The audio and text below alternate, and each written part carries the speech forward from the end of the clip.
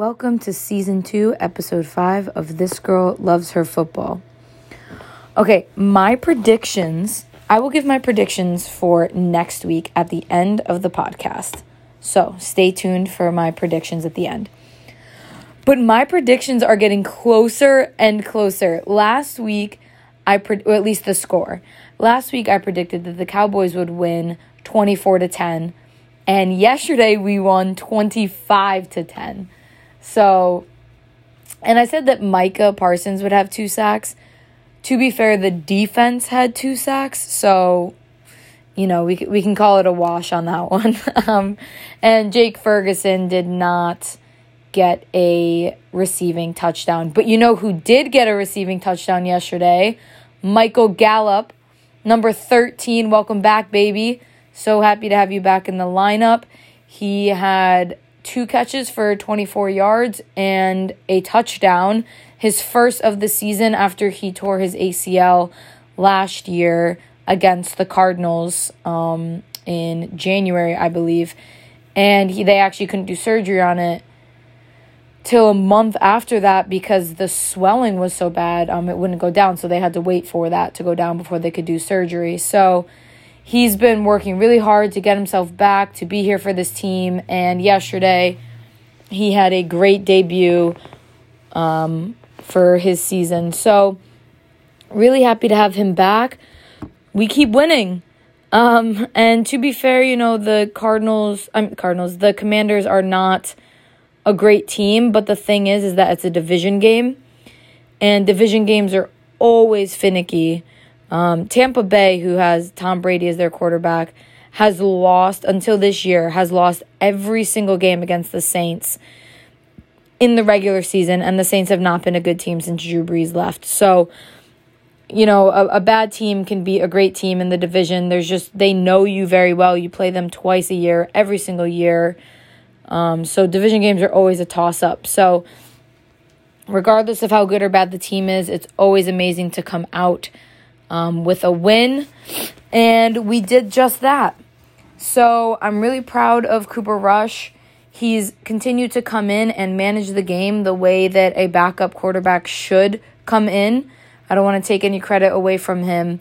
He had 2 touchdowns yesterday, a little over 200 yards, and he had some throws that were interceptions but actually ended up being called back because the defense had some type of holding or pass interference. And I actually wasn't able to watch the full game yesterday, unfortunately, because the game wasn't in my region. So I kind of had to go off of Red Zone and then just watch the highlights after the fact.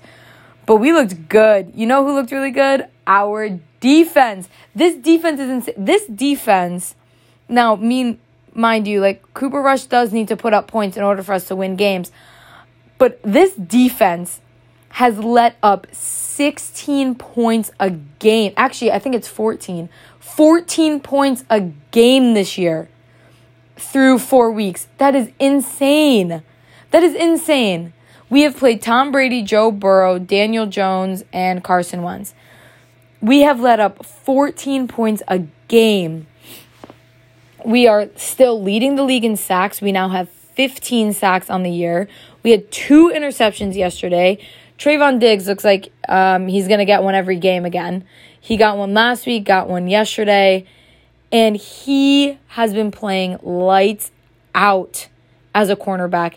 He had a key interception to end the first half yesterday and then saved a touchdown by just batting the ball away from the receiver that Carson Wentz was trying to hit for the touchdown in the end zone. And he is just playing. He is shutting people up with his play. I said this a couple weeks ago on the podcast when they played the Bengals and Jamar Chase, you know, was talking a little crap about Trayvon Diggs. And I said he shut him up with his play. Well, he has been shutting the league up with his play this entire year.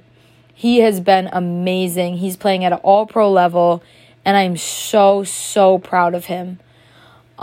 This defense is absolutely outstanding. It is a top 3 defense now.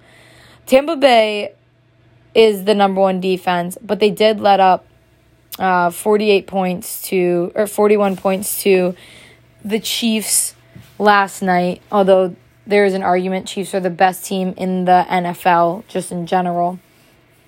So I still think they're the best defense in the league, and then it's a toss-up between Green Bay or the Cowboys. But Cowboys are definitely top 3, and they are the reason we have been winning these games because they make teams go out of their element on offense because they're just going to shut you down on all 3 phases. So I'm really proud of the way our defense has been playing. They've really stepped up and kept us in these games, and Cooper Rush has come out on the other side of it and has been scoring to help us win these games. So there's been conversation about Dak potentially coming back next week against the Rams. And I think that would be pushing it. I think the way Cooper Rush has been playing allows you to take your time with Dak coming back, right? If Cooper Rush was playing terribly, now these are games that even, if Dak were playing these games, we would win these games. We'd win them by 20 points instead of the 3 or 4 that we've been winning these games by. So it's not, these are games that we would have won with Dak. So had Cooper Rush been losing these games, I think a conversation comes in where you try to rush Dak back because your season's on the line here. If you split the games that we've won or win none of them, you're now 0-4. Thankfully, we don't have that problem.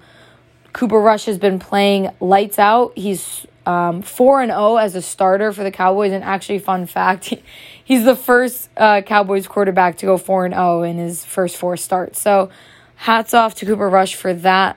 That is so great for him. He has a great story, and so I just love to see him succeeding as our backup. So the way he's been playing allows you to wait until Dak is fully healthy and where he's at 100%, and then bring him back because you want Dak for the longevity of the season. So I think him coming back next week against the Rams, I think is rushing him back too much, and you're putting him in a scenario to go against, which a lot of people argue is the best player in football in Aaron Donald on the defensive side for the Rams, and Jalen Ramsey, which is one of the best corners in the league to a lot of people.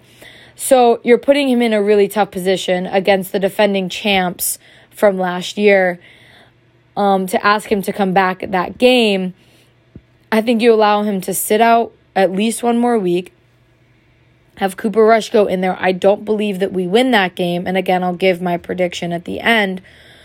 But you allow Cooper Rush to go in there, allow Dak to have another week, get healthy, see where he's at, see if he can come back for Philly on the following Sunday night, which should be a really, really interesting game. Philly is the only undefeated team still in the league. They look pretty good. I'd still like them to play a top-tier team before I say, okay, you need to really watch out for Philly. But they have been playing well. They're winning games that they should be winning. And to me, the Dallas Cowboys' strength is their defense. And the Philadelphia Eagles' strength is their offense. So it'll be really cool to see our strength on their strength and see who kind of wins that battle. But that's in a couple weeks, and we'll get to that next week on the podcast. So we go to the Rams next week at 4:25 on Sunday. It's America's Game of the Week. And I believe that Cooper Rush will be starting that game. I think that Dak needs a little more time, 1-2 more weeks potentially. And you have that flexibility again, like I've said a few times in the podcast today. You have that flexibility, which is amazing because your backup has come in and managed the game well. So we go to LA. I do think that we lose that game, but I think that we're competitive in that game. I think the score will end up being 27-20 Rams. I think they pull away in the fourth quarter and end up winning that game. So 27-20 is my prediction on the score. I'm going to go with Micah Parsons again. He's been quiet these past 2 weeks. He hasn't gotten any sacks. And, it's a sign of respect for him. Defenses know how he can disrupt this game. Offensive coordinators know how he can disrupt this game, and they're like, we're not allowing it. So they put 2-3 guys on him, and even being as elite as he is, it's hard to beat 2 or 3 guys. So, but I'm going to stick with Micah again this week. I think he will get a sack. I won't put too much pressure on him and say 2 sacks, but I think that he will get a sack in this game. And I think that CeeDee Lamb finally goes over 100 yards this season. Last week he had 97 yards and a touchdown. I believe that next week he will go for over 100 and a touchdown. So just to go over my predictions again, I think the Rams end up winning 27-20. I think Micah Parsons will end up getting a sack next week.